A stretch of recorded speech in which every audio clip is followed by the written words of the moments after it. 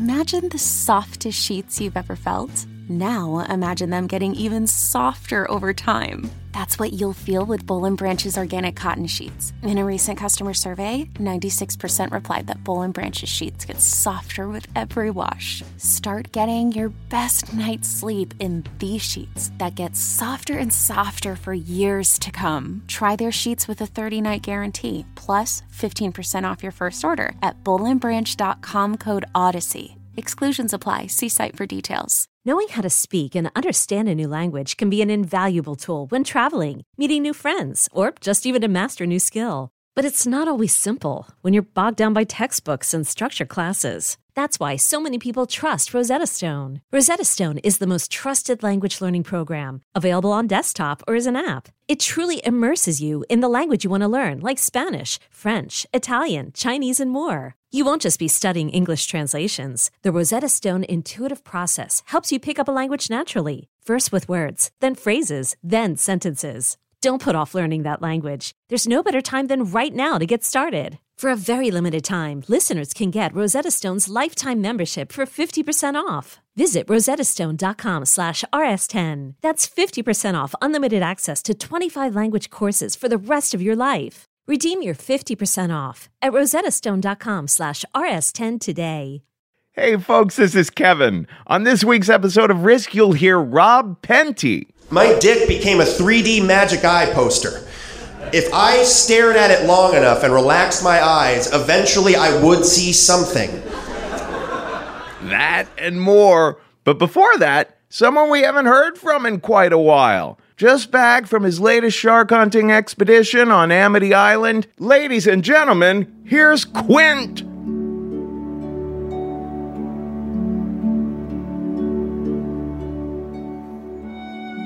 You know, when I take a notion to put a frank in the bun, I head on over to AdamandEve.com. Adam and Eve has over 10 million satisfied customers. They got lingerie and lube, of course, and all them succulent adult toys. They got the Pizza Beaver, the Kenny Bunkport Surprise, and the Fountain of You. They got the Hot Toboggan, the Teensy Greek, and the Joyce Carol Oates. They got the Bald Dolphin, the Nicaraguan Peach Picker, and condoms. Of course, obviously, they've got condoms. And right now you get 10 free gifts with any order when you use our offer code RISK. You get a sexy surprise for her, an adventurous toy for him, a gift you'll both enjoy, and 6 free full-length adult DVDs, plus free shipping. That's 10 free gifts when you use our offer code RISK. So what are you waiting for?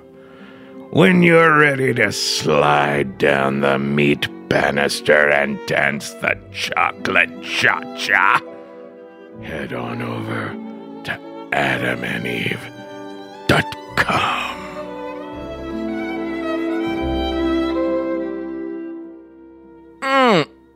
Is it good to hear from him again? Always so stirring.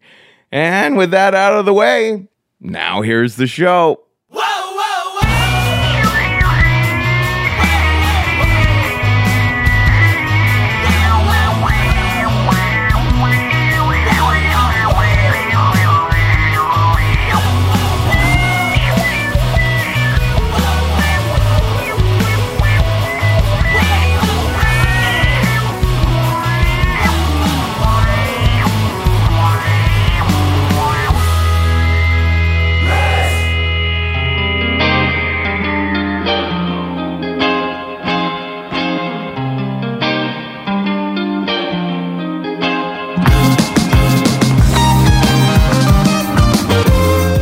Hello, kids. This is Risk, the show where people tell true stories they never thought they'd dare to share. I'm Kevin Allison, and this is Quartz behind me now.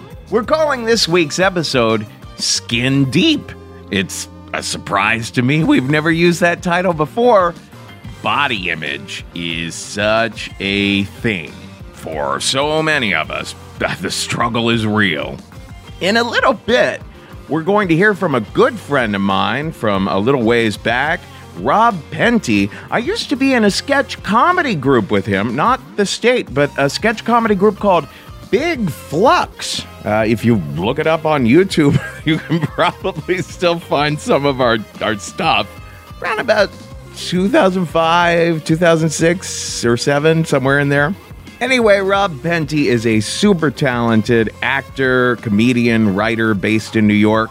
Before that, though, we're going to hear from a very dear friend of mine. We've had her on before. You will recognize the voice because it's an inimitable one. It is the wonderful Jean LeBeck. And here she is now at the Risk Live show in New York City with a story we call The Skin of Our Teeth. I don't know enough about politics to talk it, but I know enough to know that they chat bullshit. We're just tourists with a Moorish taste to hate any bait.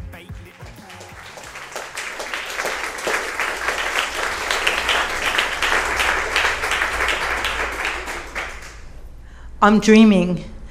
My teeth are popping out of my mouth like popcorn. They're twirling above my head. They're so high, they're so fast. I try to reach them, I jump, but I can't catch them. They're lower, they slow down, they taunt me. They're dangling in front of me, and I go to grab one, and it melts in my hand. I wake up sweating. I know that something is wrong. I lie still as my tongue pushes against a molar on my lower right side. It's loose. It's so loose that I can easily reach in and pull it out. I slip out of bed, careful not to wake my husband, Marcel, and I run to the bathroom. The floor is cold under my feet, and I stare into the mirror. I grin, and damn, there's a hole, a gaping hole. I throw my coat on over pajamas, and I shove bare feet into snow boots, and I walk down Fifth Avenue to a pharmacy on 9th Street. It's snowing, and it's 5 a.m. There's nobody in the pharmacy, just a couple of people picking up prescriptions. I walk up and down the aisle of dental floss and toothpaste and toothbrushes, and then there it is, a small blue container of dental cement. I rush home, and I sit at the edge of the toilet, and I read the directions carefully, and I take out a big gob of the cement, and I try to force it into the hole, but my hand is shaking, and the tooth is sliding all over my mouth, and I can't get the tooth in. My mother's face dances in front of me. I'm 8 years old. It's a backyard party.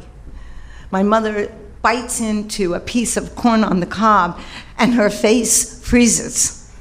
She runs into the house, and she's gone for a really long time, so I decide to find her, and I go into the house, and I see the bathroom doors open, so I look, and she's looking in the mirror. I'm hovering in the doorway, and she turns, and there's a big hole. Her front tooth is gone. And this is not my mom. This is a scary mom.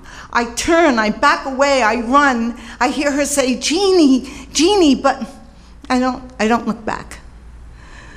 Very soon after this happened, my mother got dentures. She was 45 years old. I never saw her without her teeth. I never saw her put her teeth in or take her teeth out. But then one Saturday morning early, I was walking by her bedroom, and I saw her sitting on the edge of the bed, and she was holding a glass, and her face had collapsed. She looked so old. And I watched as she reached into the glass, and she took out her dentures, and she grimaced as she put them in her mouth, trying to adjust them. And I said to myself, I will never have dentures. I will never be my mom. Every day my tooth falls out, and every day I cement it back, and Marcel's going crazy, and he goes, damn it, go to the goddamn dentist. Just go to the dentist. But I can't. I'm too humiliated. I can't go to the dentist with my cement in one hand and my tooth in the other hand. And For my entire life, I've been battling my fear of that moment when a dentist looks into your mouth and he sees your sins, the years of being anorexic and starving myself and until I had bloody gums, and the times I smoked too much, drank too much, didn't brush, didn't floss, didn't go to regular checkups. And every time I left the dentist, I felt so shitty about myself that it was easier not to go. And then I was too embarrassed at how long it was that I didn't go, so I couldn't go. I decided that I would go to NYU School of Dentistry because nobody would know me there. And the examination was long and tedious. First, the interns looked in my mouth, then the supervisors looked in my mouth. They talked about me in front of me as though I was invisible, not one of them noticing the water that was trickling out of my mouth and down my neck and into my shirt. I'm gripping Marcel's hand as the young NYU intern is looking at my CAT scan. He's pointing to it, and I feel so naked as his fingers are just kind of expertly pointing out bone loss here and bone loss there. And then he looks at me and he says, "Your teeth are no longer viable. There's just too much bone loss. And I recommend that you become proactive. And I recommend that you have all your teeth extracted and that you get dentures." And I feel as though the air has just been punched out of me. My mother's face all collapsed. My face all collapsed. And when we leave the exam, I just know that this is all my fault. And it's cold and it's windy, and Marcel puts his arm around me and he pulls me close, and I cling to him as we walk down East 24th Street to the subway, and he keeps saying, "I'm here, I'm here." Night after night, I look at videos of dental procedures as though they're porn. I'm obsessed, I'm desperate. Any day my teeth might fall out. I'm searching, and finally I type in the words innovative dentures, and a clinic comes up that is in Rutherford, New Jersey, that is doing this cutting edge procedure, and maybe this will work for me. So we drive to Rutherford, and I am a candidate, and we're so hopeful and we're so excited, but it's $70,000, and yeah, and we're stunned, and it's not covered by insurance. And you know, Marcel, he's such a hero, and he keeps saying, "Babe, I'm gonna find a way to get this money. I'm gonna find a way." But it's me. I did this to myself. It's my fault. I've got to find a way out. I have lunch with my sister-in-law, Diana. We're very close, but I haven't told her about my teeth. And we're sitting and having lunch, and she looks at me and she says, "Jean, how's your soup?" And I get hysterical crying and tell her the whole story, and I'm sobbing. And she leaves her sandwich and she sits next to me and she says, "Look, I have a friend. This friend hates the dentist so much that she would rather have a doctor look in her pussy than a dentist look in her mouth." And she had extensive need of dental care, and she couldn't afford it in the US. So she went to Costa Rica. She had excellent work done, and call her. So I call her, and I get the names of 2 dentists. They work as a team, and they've been doing the procedure I need for 10 years. And Marcel and I spend sleepless nights like, are we crazy? Are we brave? Are we idiots? Surgery in another country? Geez, you know, what if something goes wrong? You can't very well drive to Costa Rica.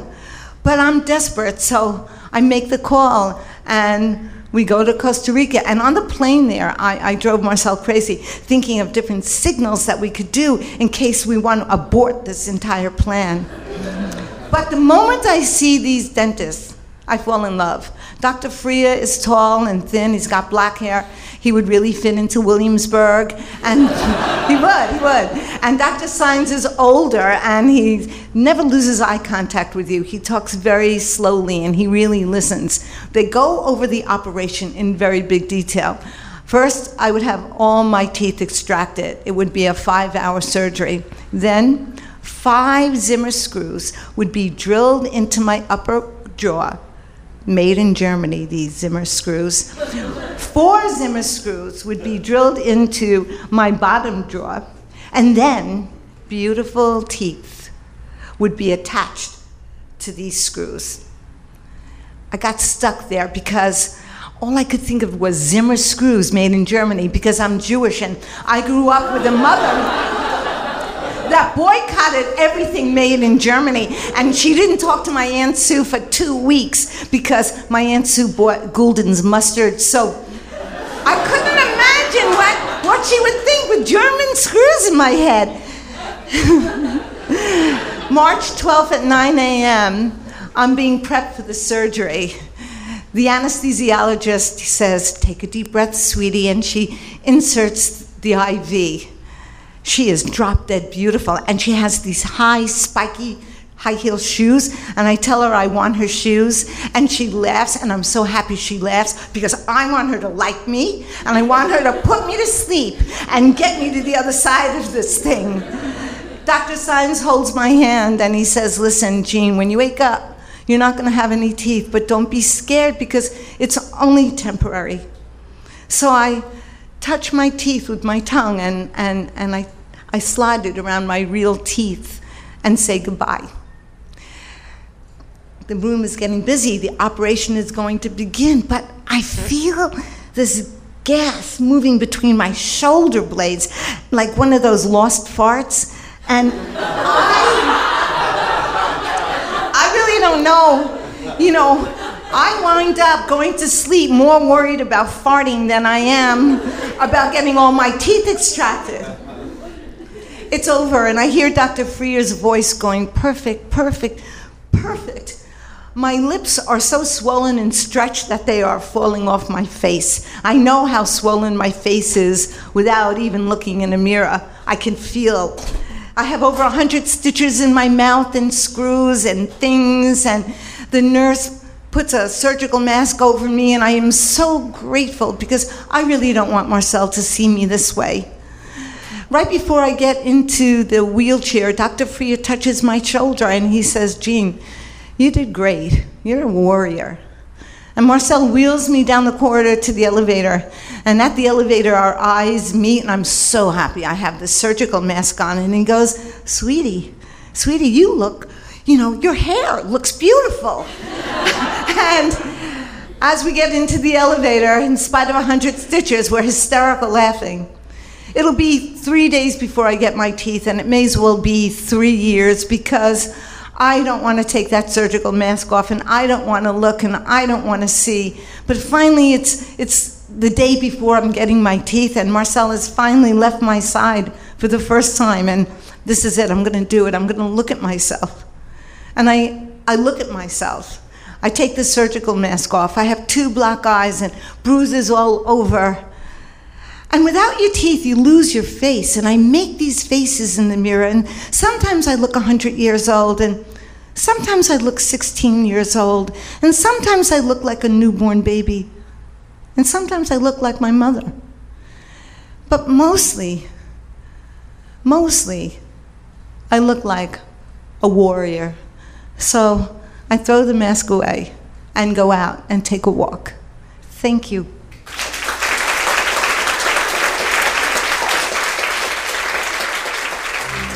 Ever since I was a little girl, people have turned away when they looked at me. The very first thing I can remember is another little child screaming when she looked at me.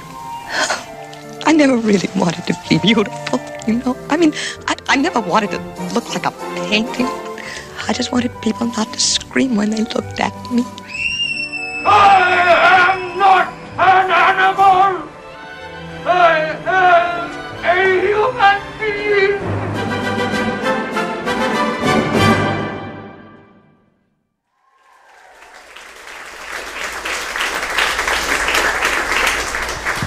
Thanks, everybody. How you guys doing? Awesome.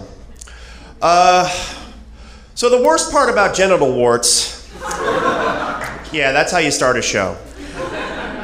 The worst part about genital warts, other than actually getting genital warts, might be the words genital warts. Because when you talk about it or you have to tell somebody that you have it, you have to say the words genital warts. And the alternative is not much better. It's venereal warts.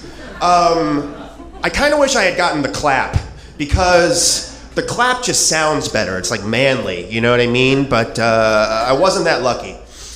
So I'm lying on the dermatologist's table. I have my pants around my knees, and he's examining me, and he says, yeah, it looks like you have a few warts. And I just sort of mentally break down. I put my hands over my face, and I just say, oh God, no.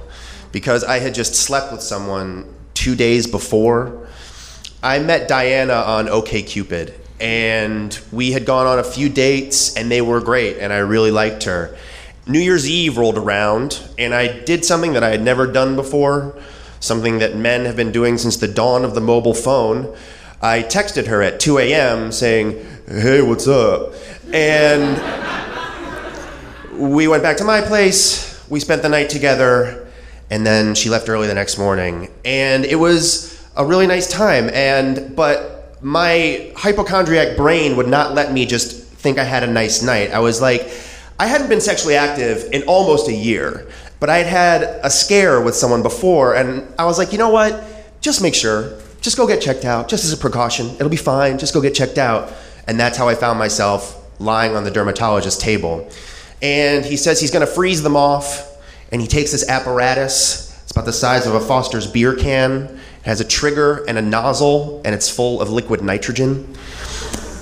And before he does it, I say, is this gonna, and he says, hurt? Yes. And I said, no, is this gonna be with me for the rest of my life? And he says, let's not worry about that right now.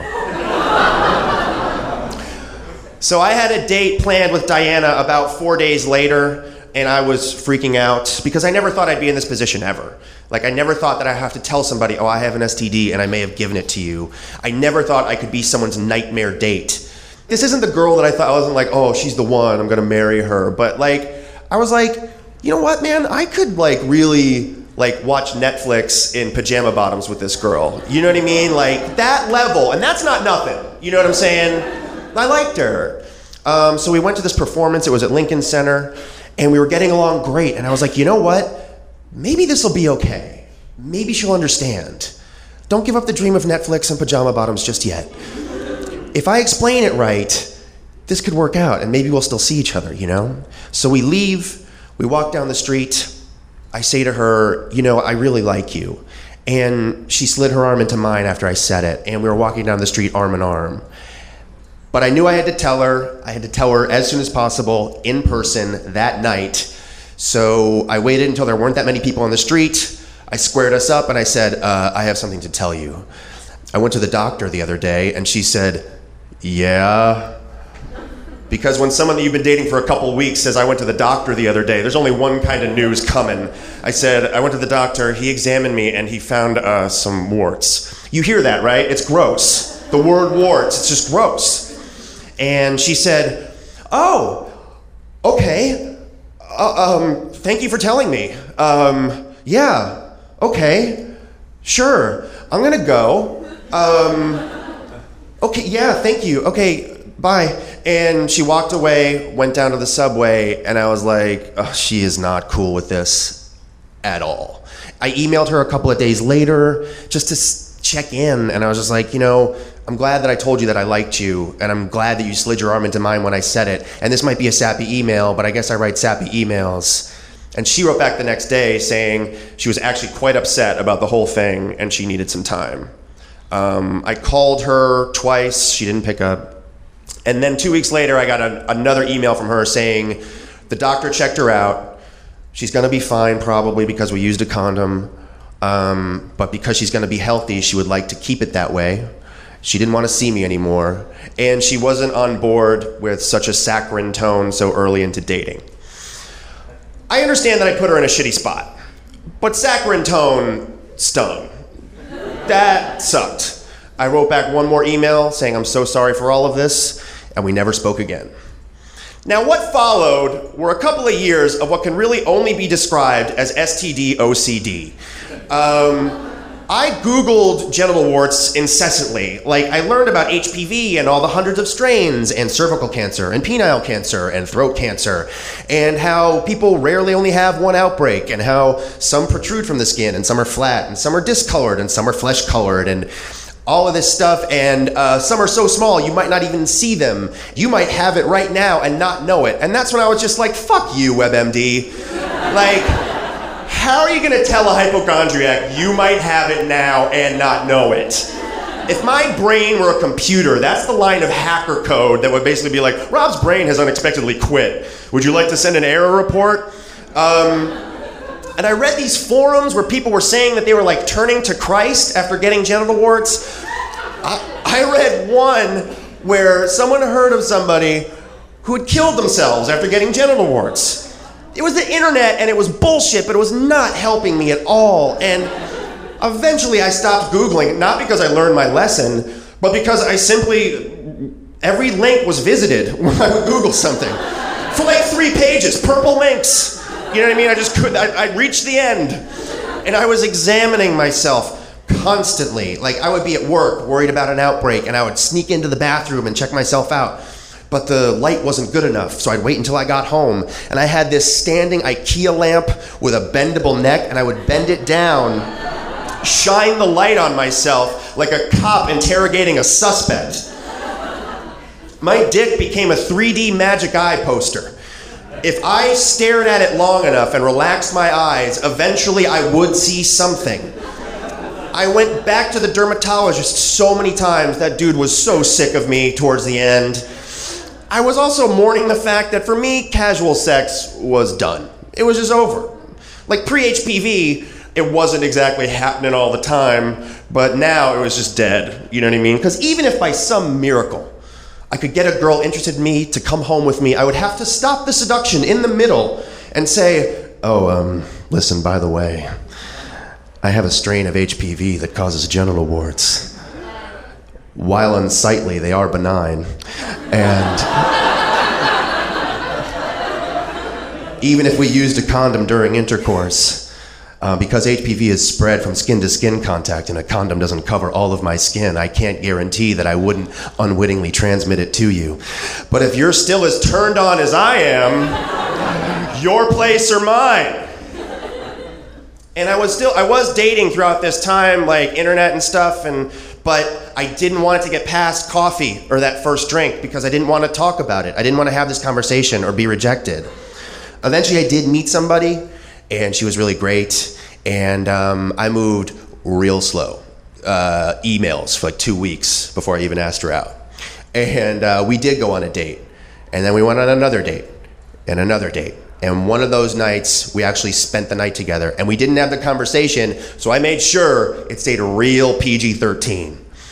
But we woke up the next morning, and I knew that I had to tell her, and I liked her a lot, and I didn't want to fuck this up. So I just looked over at her and I said, I have something to tell you. And she said, yeah? And I said, I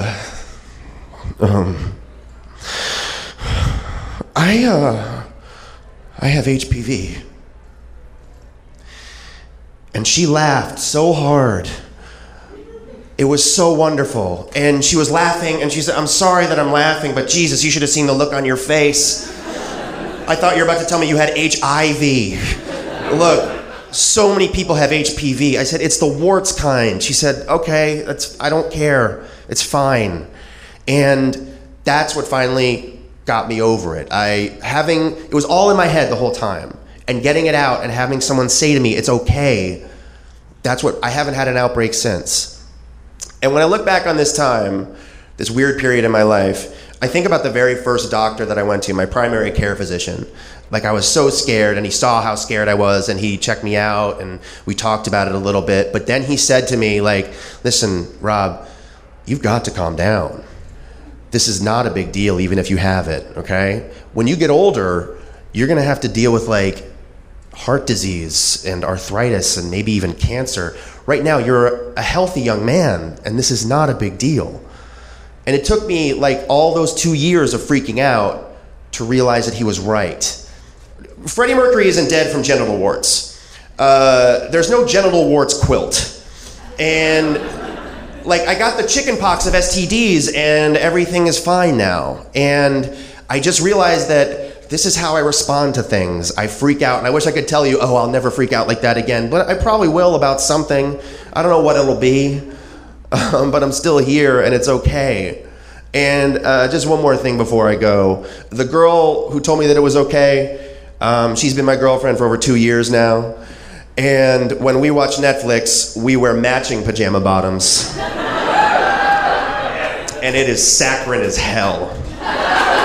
Thank you guys very much.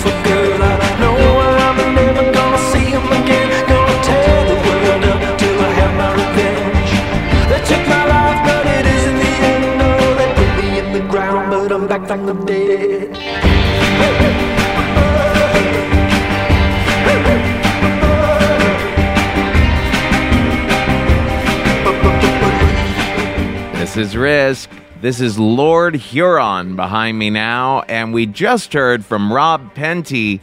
You can find him at actuallyitsrobpenty.org.com. The first dot is spelled, the second is a dot. Our last story today is a special treat. It comes to us from Jeffrey J., who performed this story at our show we recently did in Reno, Nevada. Jeffrey was so excited about the theme of our Reno show that night, the theme was Mindfuck, that he came all the way from Los Angeles to do the show. You can find him at jeffreyjcomedian.com. Now, listen, we did have some audio trouble there in Reno, so the quality is just a little rough. But here he is now at the show we did in Reno. It's Jeffrey J. with a story we call Unforeseen Circumstances.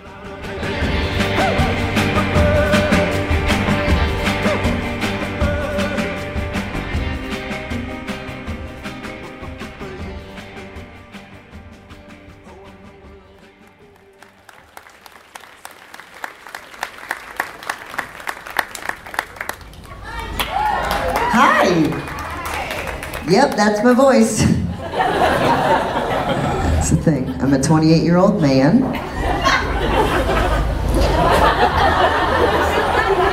The reason I look and sound like this is because I wasn't always a 28-year-old man.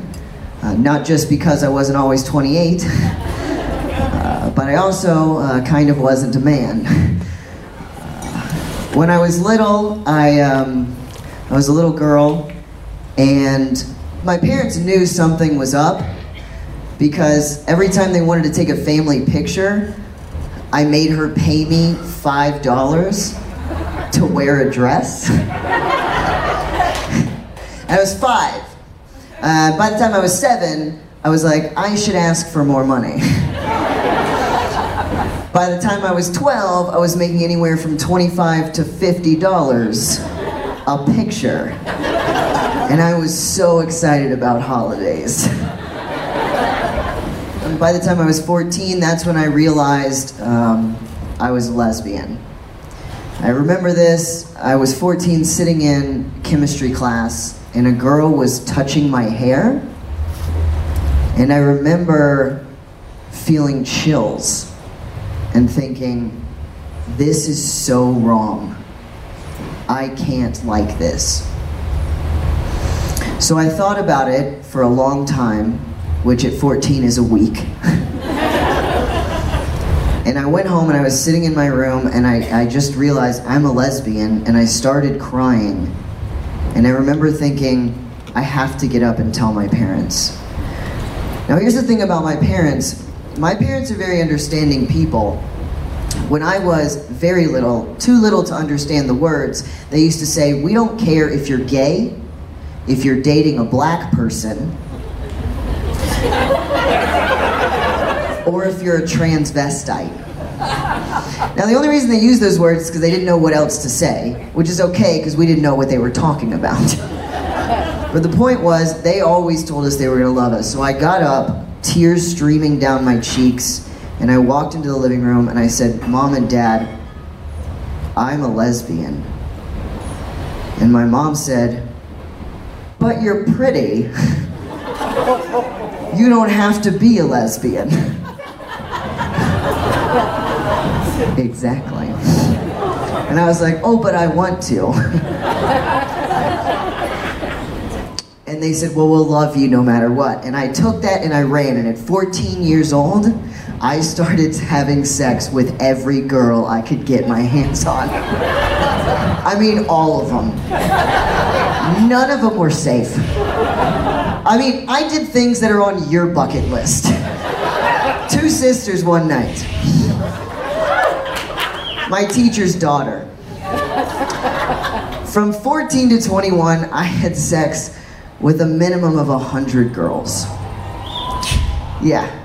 I got a fake ID at age 14, and I used to go to a gay club up in Houston, and I'd walk in a baggy men's business shirt, a loose-fitting tie, bright pink skinny jeans, and when I walked in, I was hot shit young eye candy. I went on with that for about, from 14 until I was 20, and at 20, I had started to realize that there was something else up. I wasn't just a lesbian, I was struggling with who I was. And I remember watching a program, and I don't remember what the program was, but for the first time ever, there was a trans man on it. Because I knew there was something up with my gender, but the only thing around then was Jerry Springer. And I was like, I think I'm different, but I'm pretty sure I'm not that. So I saw an episode of something with a trans man on it, and I was like, holy shit, this is it. I'm transgendered. I'm a man. I'm a straight man. I'm a straight white man. This is amazing. It was still very hard. But I called my parents and I said, Mom and Dad, I need to transition. It's something that I need in my life. And they said, well, then we support you.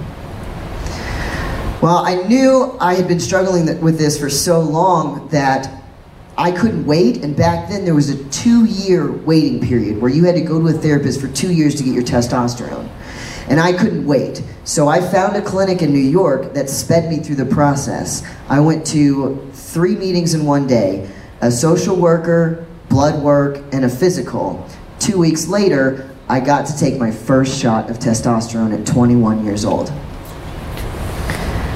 I remember being so scared and taking the needle and putting it in my leg, and immediately a calm coming over my body where I knew everything was going to be okay.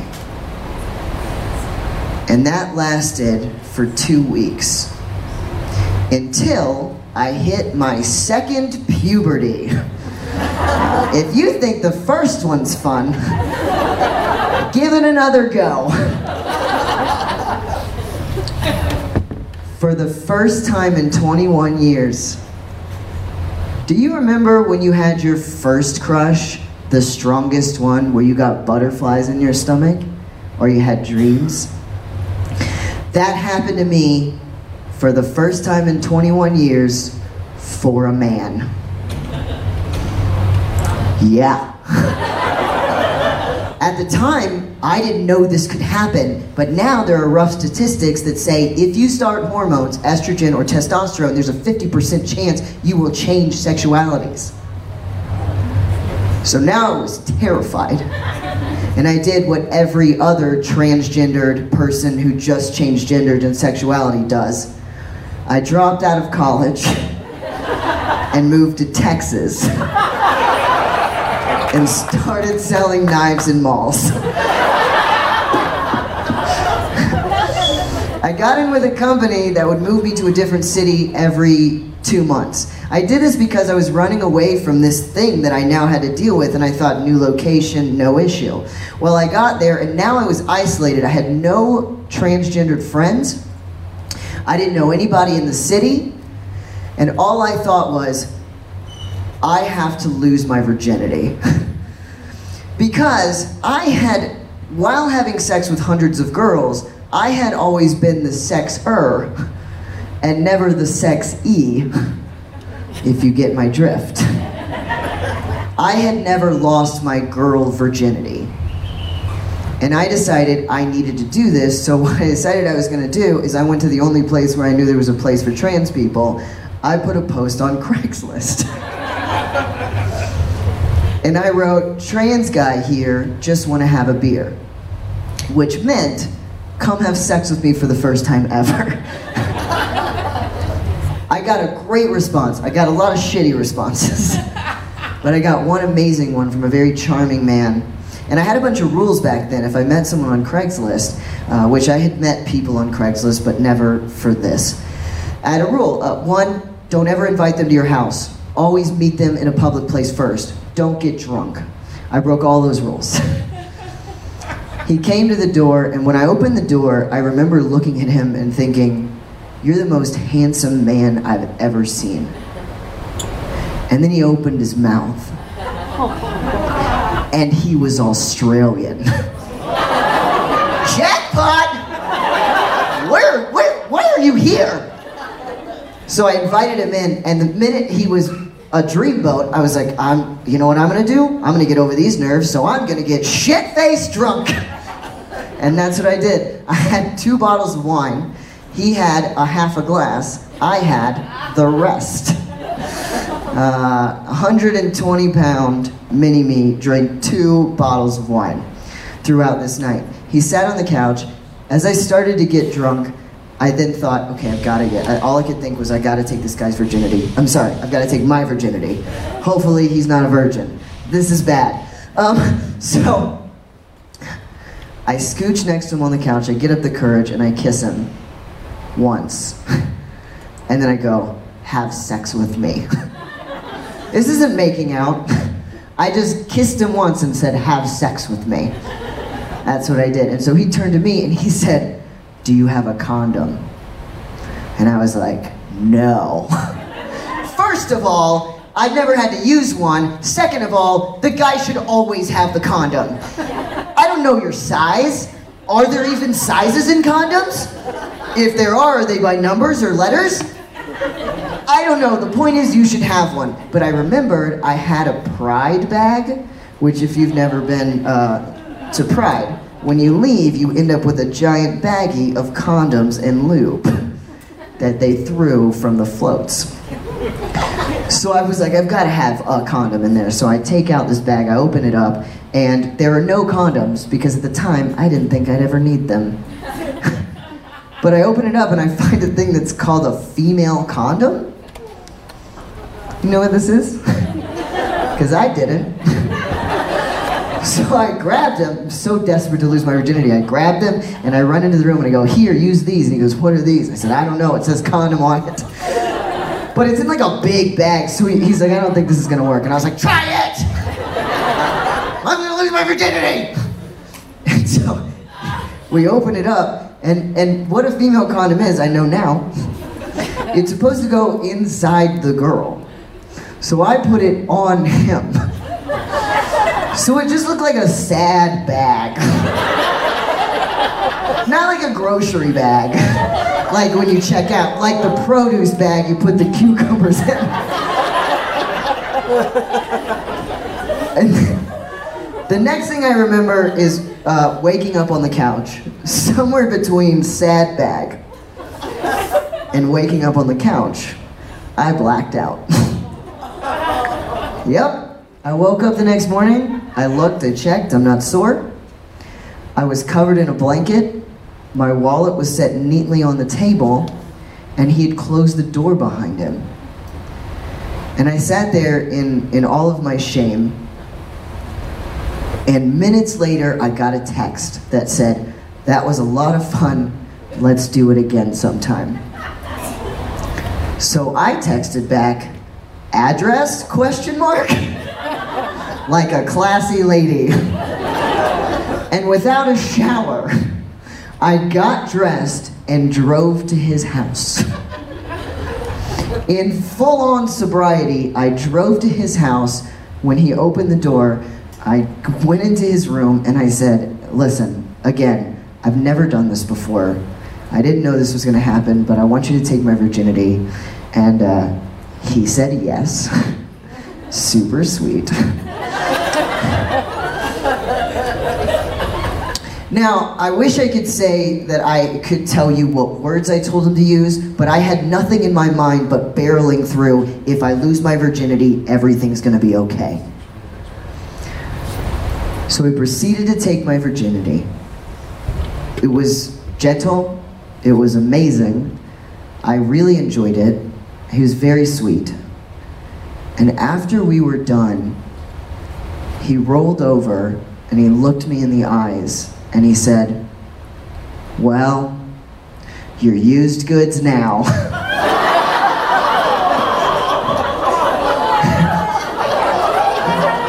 He could have said anything, but that's what he said.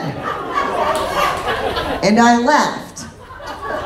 And I dated that man for 8 years. And that is the story of how I lost my virginity as a girl, as a 21-year-old man. Thank you guys, I'm Jeffrey Gay.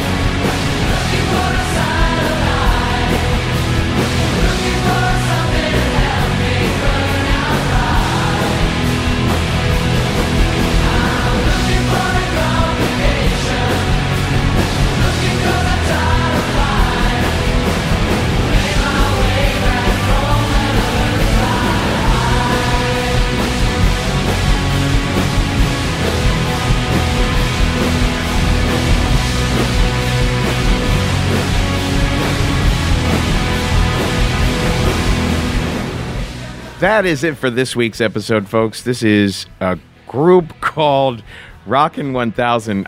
I mean, it is literally 1,000 musicians playing Learn to Fly by Foo Fighters all at the same time. 1,000 people. You can see the video online.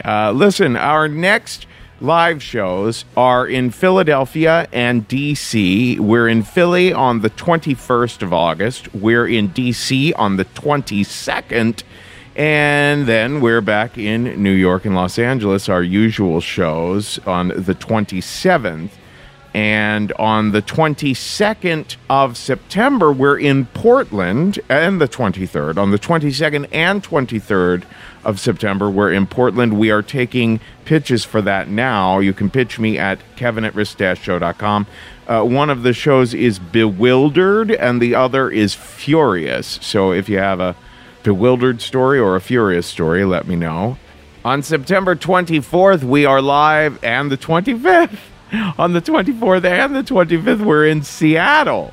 And again, the themes are bewildered and furious. So write to me at kevin@risk-show.com. And don't forget, Risk is a proud and happy member of the Maximum Fun network of podcasts. If you would like to donate to help us keep doing what we do, go to MaximumFun.org/donate and make a one-time contribution or become a member.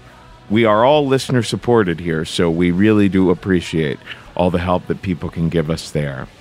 Folks, today's the day. Take a risk.